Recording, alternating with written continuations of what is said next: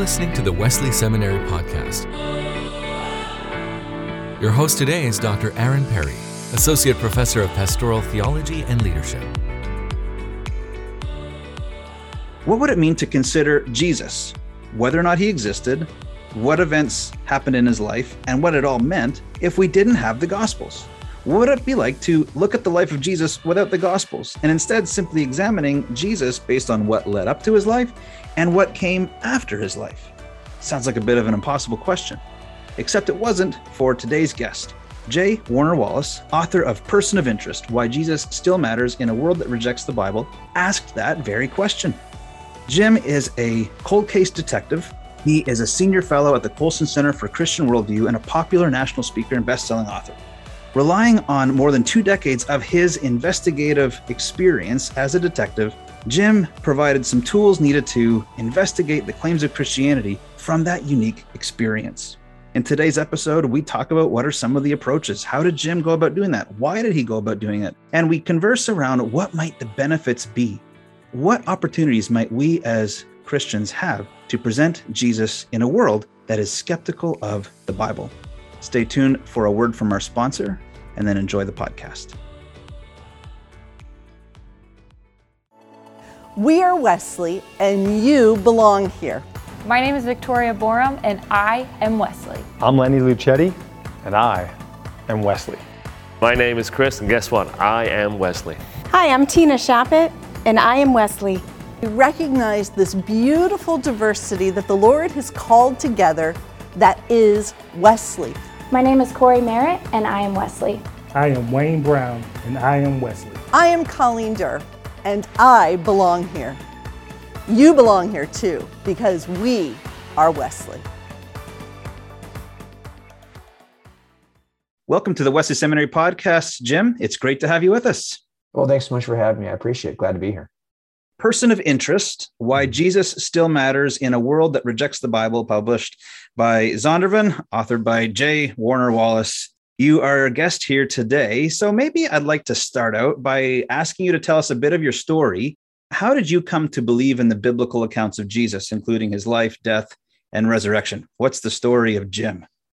I was raised here in Southern California, Los Angeles County, and I wasn't really raised around anybody who was in the church, who was part of the church. I didn't have friends growing up who were identified as Christians, and really had no reason to enter an evangelical church for anything other than maybe like a wedding. Until I was about 35, my wife was interested, should we raise our kids with some type of spiritual understanding? And I thought, well, no. I mean, I wasn't raised that way. I don't know why we would need to raise our kids that way, but she was more interested than I was. She had kind of been raised in a kind of a culturally Catholic setting. So she had at least been at masses as a kid and didn't probably know much more than I did about Jesus of Nazareth, to be honest with you, in terms of like, we didn't have a Bible in the house, for example, but I was willing to go if she wanted to go, just because I wanted to make her happy. My dad was somebody back in those days too, who would have been very, very happy to go to church as a non-believer if it made his wife happy. And his second wife, that's been pretty much describes what he would do. And so I was willing to go as well. But with that first time we were in church, I had been on the job working investigations about 8 years when I stepped foot in there. And I was working undercover at the time, actually. And I remember the pastor was clever enough, kind of communicative enough, to think he could reach non-believers. And he made this claim that Jesus of Nazareth was the smartest man who ever lived. And that's really what provoked me to get a Bible and see if that was true. And that's what really started the investigation for me, trying to determine if the Gospels were telling me something true about Jesus. And I tried to really investigate those and to analyze those as eyewitness statements, because there are criteria that we use in investigations to determine if a witness is telling us the truth or if he was really there to say what he said he saw. And so it was really a matter of applying those techniques and those principles to the Gospels that got me interested and then ultimately led me to the foot of the cross. I just have to pause and really ask you, you said you were undercover when you went to church. Did you see anybody that you were worried that was seeing you in that place, that maybe there was somebody that you were surprised to see in church? No, I live far enough away from, I think most police, well, not all of us, but as many of us in Los Angeles County anyway, try not to live in the same community that we work. I realize there's an advantage to that, right? But the problem with that, of course, is that when you work in the same community, where you live, it's like you're never off duty. Every time you're off duty and you're in the city, that you're constantly around the same people that you might have had contact with on duty yesterday. So I try to keep a separation between those two. It's interesting. My mind is running with that undercover thing, in part because there might be people that are coming to church and they're saying like, man, my life feels undercover, right? There might be things that they're trying to hide. There might be things that just in the run of their business, their family, whatever else, that they're trying to do that kind of life management.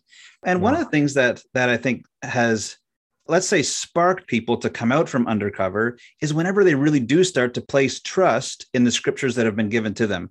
And it's not an immediate trust. It's a trust that's not a substitution for faith in Christ. It's a trust that, I've got reliable documents here, right? I've got something that is telling me something that's worth shaping my life by. In scholarship conversations, there's different ways that we think about that and different angles that we approach to it. We have historical critical studies. We have form critical studies. We have ways to engage scripture as literature, right? Different angles at it. Sure. You came at it as an investigator, right? You came at scripture as you said, as an investigator. Can you tell us a little bit more about what it meant to approach the life of Jesus with this unique set of skills? Well, and I'll tell you that, and I'm familiar with a lot of the other ways that we, like form criticism, other ways that we can kind of analyze the text to see if it's telling us something true. And I'll be honest with you, I'm a little bit skeptical. I'll tell you why. So a lot of what we're doing, working cold cases, and that's what most of my career has been working on unsolved murders from the past. And we have documents that were written in the past. Sometimes eyewitnesses will make claims about what happened in 1970. And that witness is no longer available to me now. Maybe they passed away. And now sometimes the report writer, the person who wrote the supplemental report chronicling what the witness said, that person is no longer available to me either. So now I got to figure out if this document, which I'm looking at, and I've got several of these reporting the same event, is reliable, even though I have no access to the eyewitnesses and no access to the report writers. Well, that's very much what we're doing with the Gospels, right? We have no access to the eyewitnesses and no access to the people who are writing about the eyewitnesses or writing for, like, for example, Luke or Mark. It's a very similar skill set. And unlike the historical approach, historians don't get to test their theories in a laboratory consistently. But what investigators typically do is called criminal trials, right? So we get a chance to take these ideas, these approaches that we take to validating or to discovering if an account is reliable, and then we throw them out and test them in front of jurors. And sometimes jurors feel like this is evidence beyond a reasonable doubt, and sometimes they don't. And we learn from that back and forth. You're constantly pressing into service in front of an interactive audience called a jury. It's like a laboratory. It's like a laboratory for epistemology. How do we know what we know? Well, we have these laboratories we conduct this experiment in every day all across America. And I'm helping on a trial right now that is here in Los Angeles County. And I'm just watching the testimony each day and trying to make assessments. So I just tried to press into service the approaches that we were taking in criminal trials. And a lot of what I see, for example, is that a lot of scholars, biblical scholars even, will arrive at certain assumptions about the text because they see what they consider to be difficult differences in between the accounts. And then how do you reconcile those differences between the accounts? Of course, if you've worked eyewitnesses, you know that I've never had a case in which eyewitnesses ever agreed. They don't agree, and there's lots of reasons why they don't agree, and you discover what those are as you are working these kinds of cases, and then you have to communicate that to jurors. And that's kind of what I try to do on a regular basis. But I'm also, though, very slow to jump to a literary theory if all it's trying to do is explain a difference in the Gospels, because it turns out that those differences are exactly what we ought to expect if these are reliable eyewitness accounts taken by a number of people who see the same thing, but for any number of reasons, be it geographic proximity or be a series of events in their own life in the past, their likes, their dislikes, their predispositions. These are things that shape the way you give an account. And that's what I'm seeing in the Gospels. And that's actually what gave me confidence I should start testing them. I actually only became interested in testing the Gospels when I saw that they had the level of differences that I would expect to see in multiple eyewitness accounts. And that's what got me started to begin with. One of the best books that I've come across in the last 10 years, treating the Gospels as eyewitness, is a book just by that title, Jesus and the Eyewitnesses by Richard Bauckham, a New Testament scholar and theologian. Bring us into how you've done this study.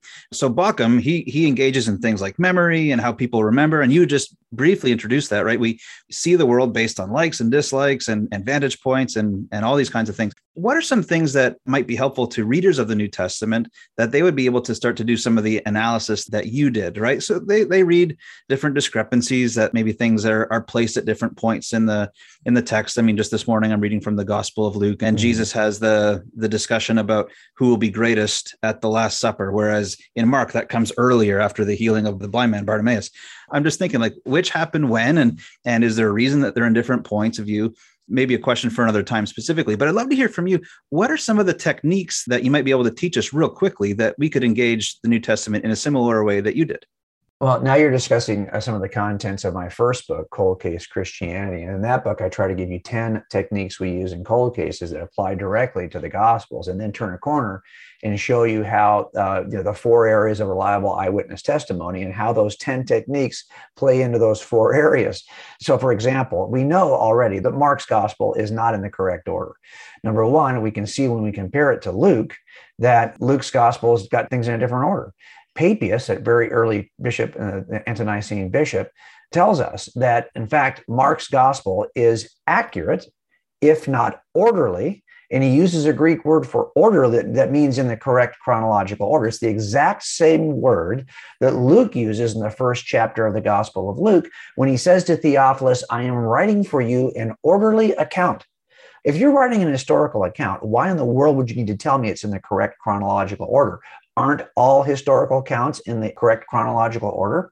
Well, you might be using that word if, in fact, you're trying to differentiate your account from another early account. And there is another early account that Papias says is not in the right order, and that is called the Gospel of Mark, who Papias says is chronicling at the feet of Peter in Rome and not aiming at chronological accuracy as much as he's aiming at event-by-event accuracy. And who do you think Luke quotes more than any other source in his gospel? He quotes the Gospel of Mark. So it's almost as though he's telling Theophilus, I've got Mark's stuff in here, but now it's in the right order. So I think in the end, the question becomes, well, could we consider something to be divinely inspired if it's not in the right order? Well, you could expect that if, in fact, Mark started off by saying it was in the right order, but that's never been a claim of Mark. So again, we all will come back and give to you the details of a particular event in a particular order. Sometimes that order is an order that's hierarchical. We kind of think, hey, in my mind, this is more important than that, so I gave it to you first. Now, what's great about doing cold cases is if you do have access to the eyewitness, I can go back and I can say, hey, why did you say this back then? And maybe he'll clarify for me. I'm not going to tip my hand that I have a different account that contradicts his. I'm just going to ask him for clarification on that one thing. But we don't have access to those eyewitnesses in the Gospels. So that's why we see the level of variance that we see.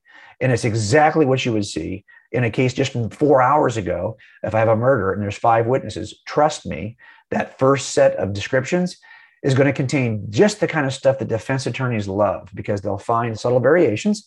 And the things that cause those variations are not just proximity in the room. Maybe you didn't see it, but it's what you've had an experience that causes you to focus on one aspect of what you're visualizing. You know, it's true when we talk about officers and suspects, we develop a tunnel vision. And that's why sometimes a video that shows the entire interaction, you can say, well, officer, why didn't you see this thing over here in the corner? Well, I can see it's there now in the video, but that wasn't what I was focused on in the interaction. I missed it. And this is true for everyone viewing something with a certain amount of focus. So the question just becomes, what am I focused on? Then, of course, there's a retelling issue. Like what do I think you're asking me? If I think you're asking me and you really are interested in this narrow range of the narrative, I may only give you back the narrow range. If, for example, I think you're only interested in the people in the scene who said something, I may only recite back to you the people in the scene who said something. You'd have to ask me, well, was anybody else there? Oh, yeah, but I thought you were after that other thing. So you get this kind of thing in every eyewitness testimony, and this is exactly what we have in the Gospels.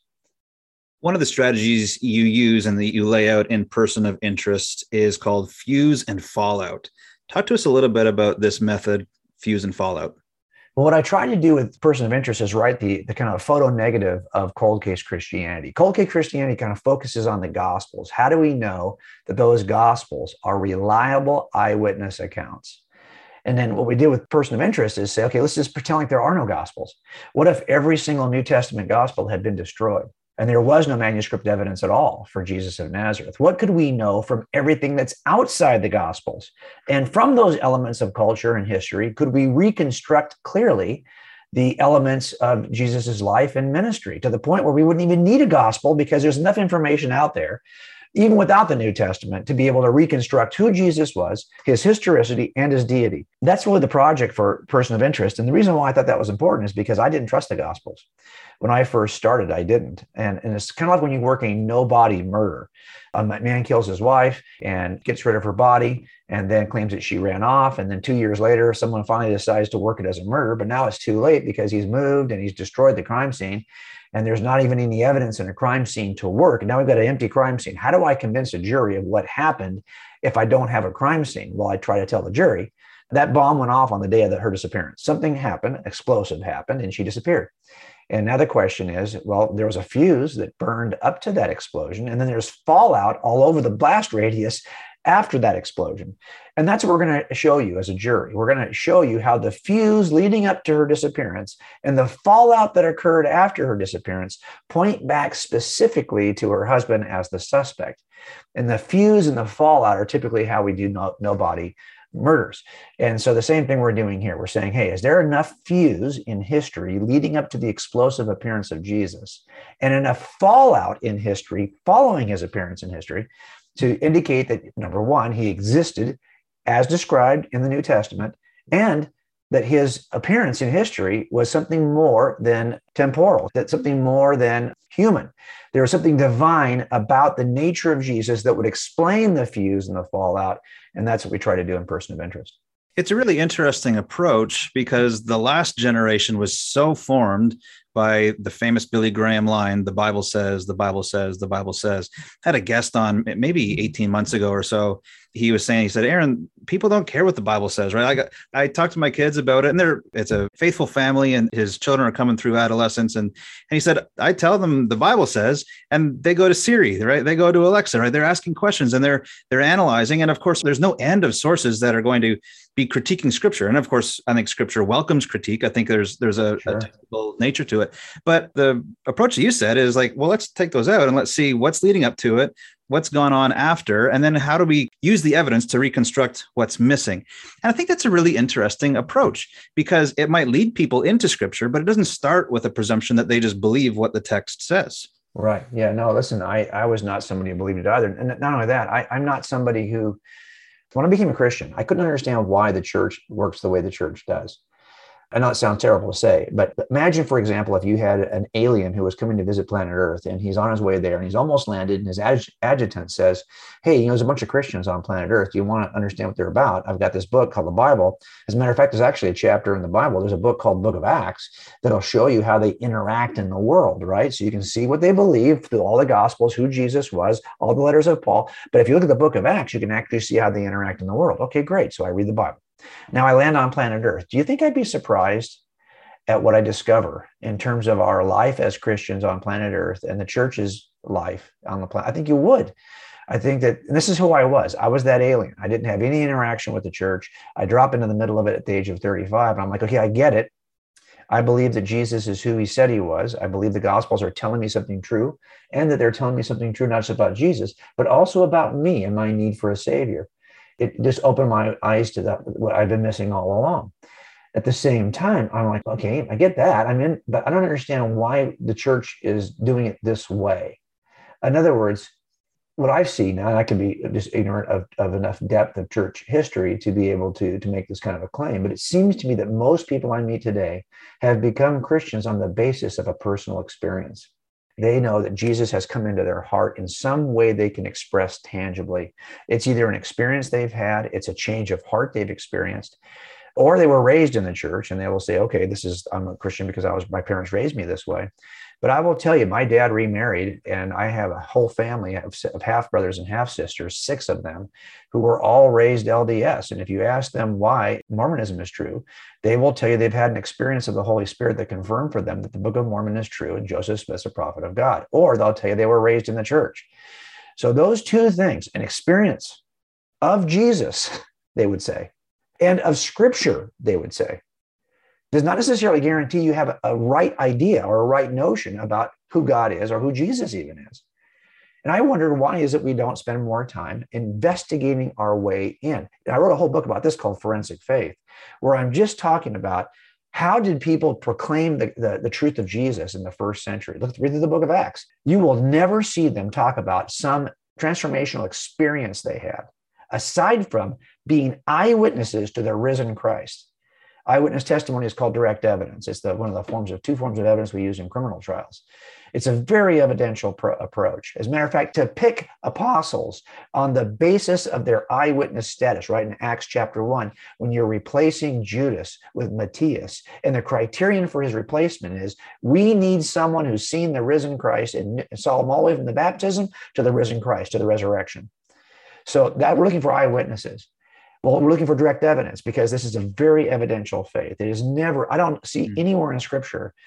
Of course, Scripture describes the fact we will have transformational experiences. We will have a renewing of our mind. But it does not argue that you'll know if you're in the right place on the basis of some transformational experience.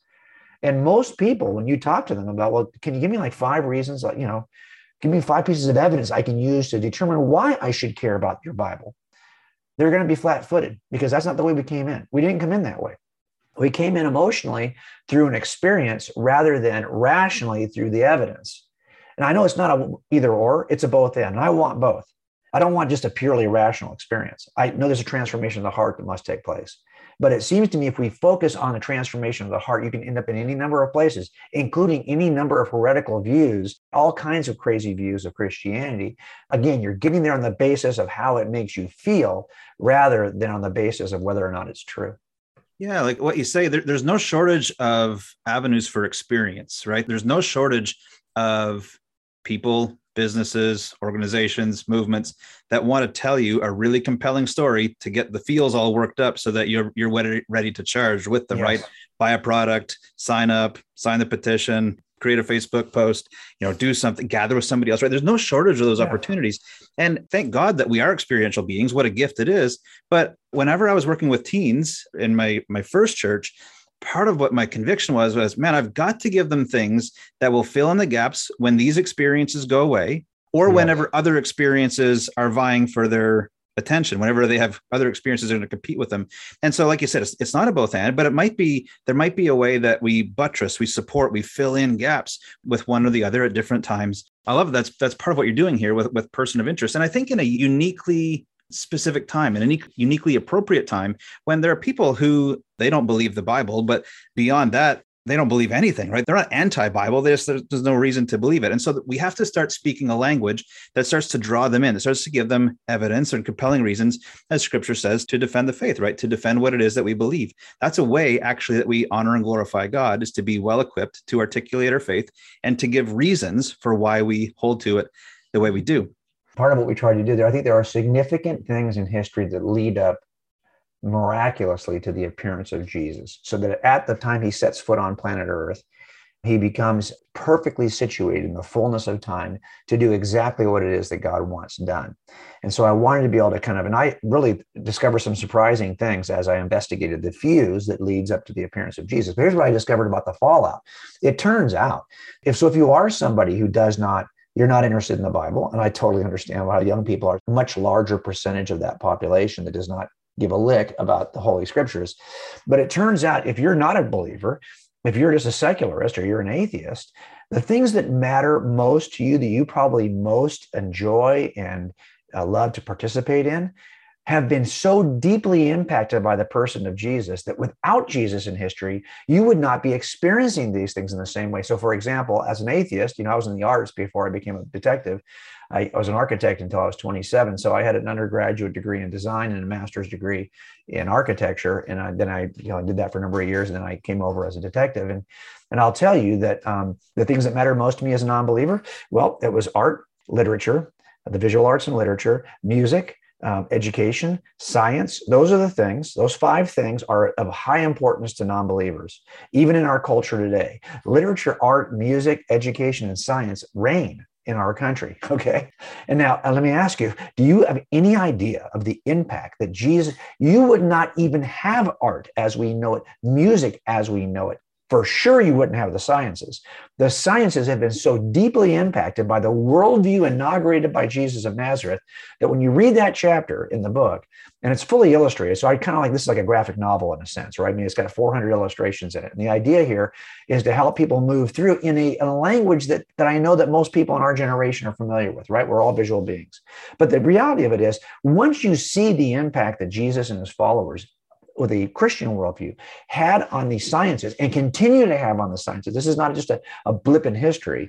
Well, the vast majority of significant modern fields of science were founded and fathered by Christ followers, all the way through quantum mechanics, all the way through to computer sciences. And I've got an entire list of 950 of just these science fathers and their disciplines. And from their personal writings about Jesus of Nazareth, you can reconstruct every detail of the Jesus story in its most robust form. You can reassemble more about Jesus from the science fathers than you can from the church fathers.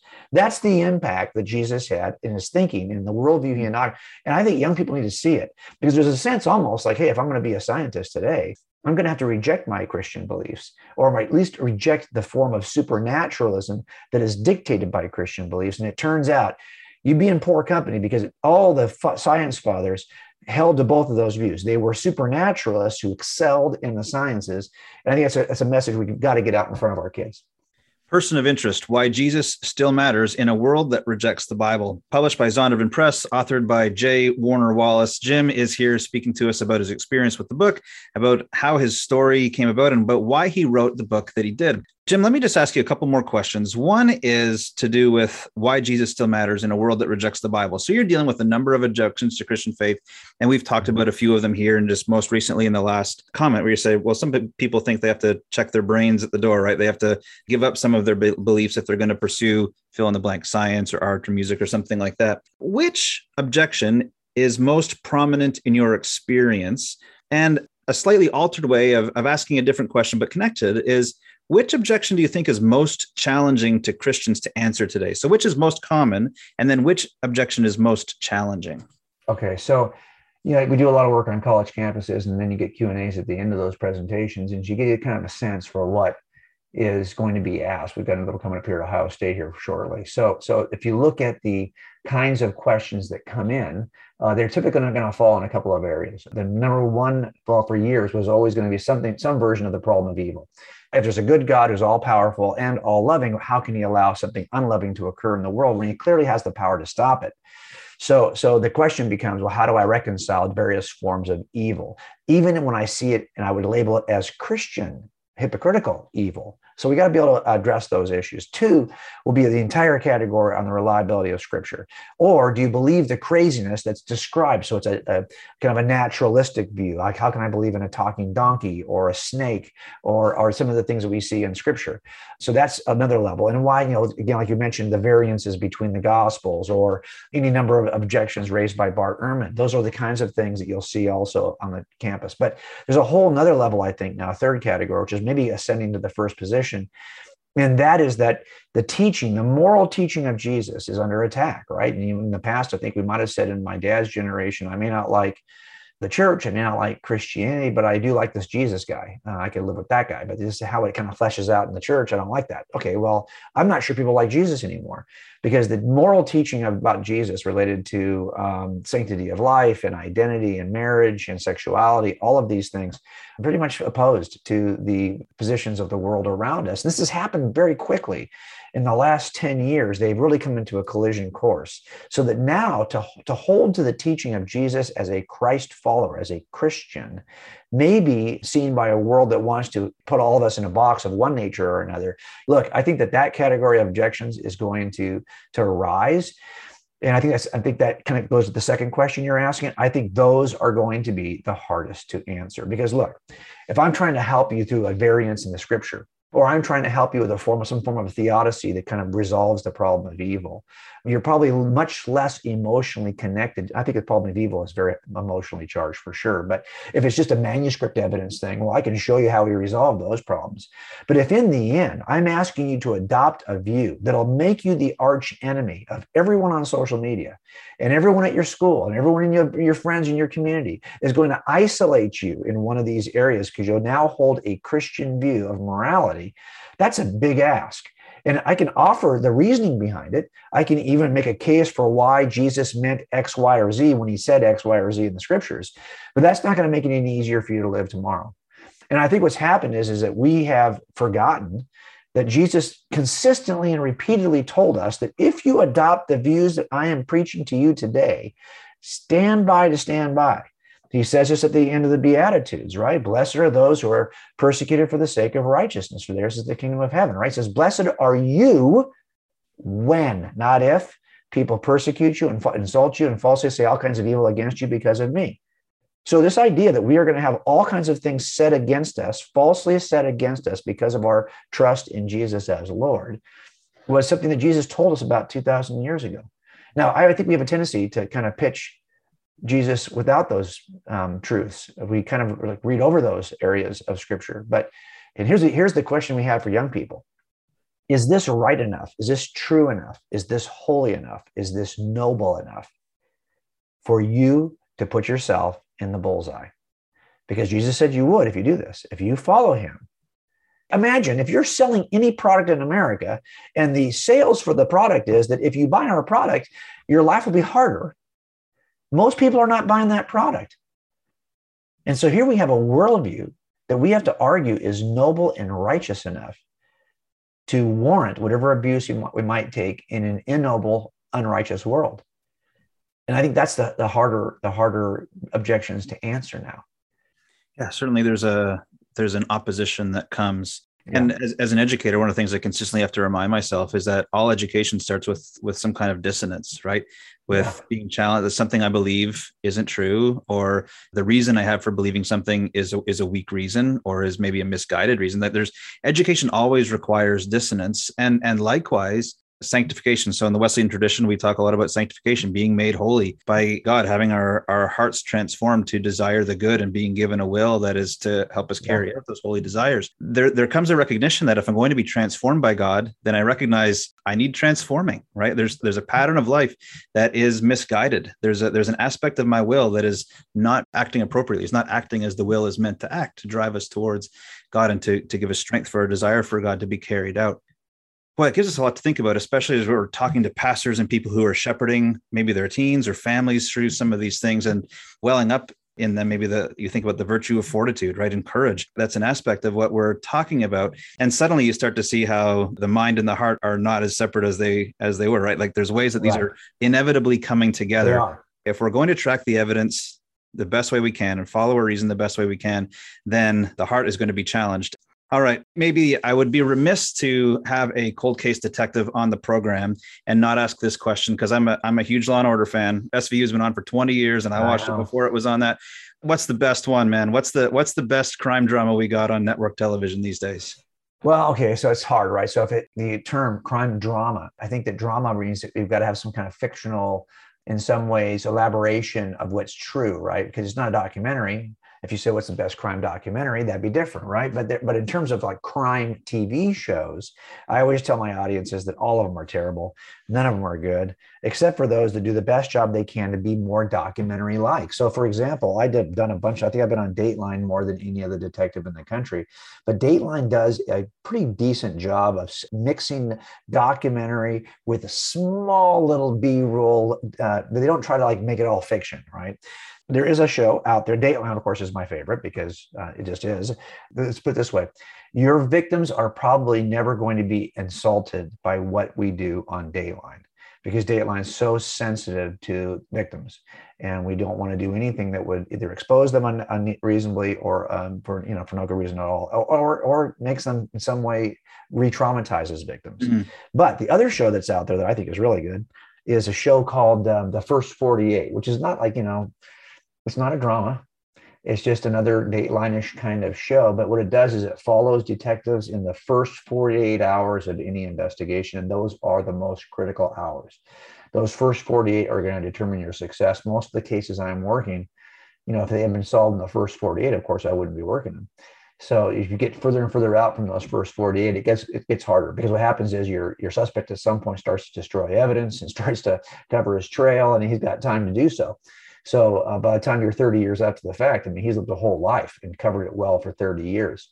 So the first 48, I think, is the best show out there that covers what cops do. Now, as far as drama goes, we're part of a 3-generation law enforcement family. So Blue Bloods is something, when I watch it, I think, not that we had those kinds of dinners, but we had some were pretty close.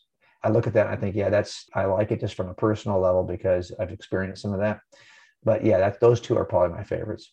Just maybe a concluding thought here. You mentioned the first 48. I'm thinking about that person who, like you, ended up in church to please somebody else, or maybe they're there for another reason. And suddenly God starts to work in their life. Something catches their attention, and how important it is for pastors, Christian leaders, friends of that person to be attuned to what's going on in their life, because there's a key time in their life that they can really invest in and be giving support and maybe giving resourcing. And so maybe that's another way we can think about even the discipleship moment that we're in. Whenever God starts to stir, are we attuned, right? Do we have eyes to see and ears to hear the language that people are saying that communicates in openness? And then are we equipped with the resources to give them answers, or to give them reasons, or to give them angles, right? To push them in the right direction. Right. And of course, you've done your bit to give us one of those resources, Person of Interest: Why Jesus Still Matters in a World That Rejects the Bible, published by Zondervan, authored by J. Warner Wallace.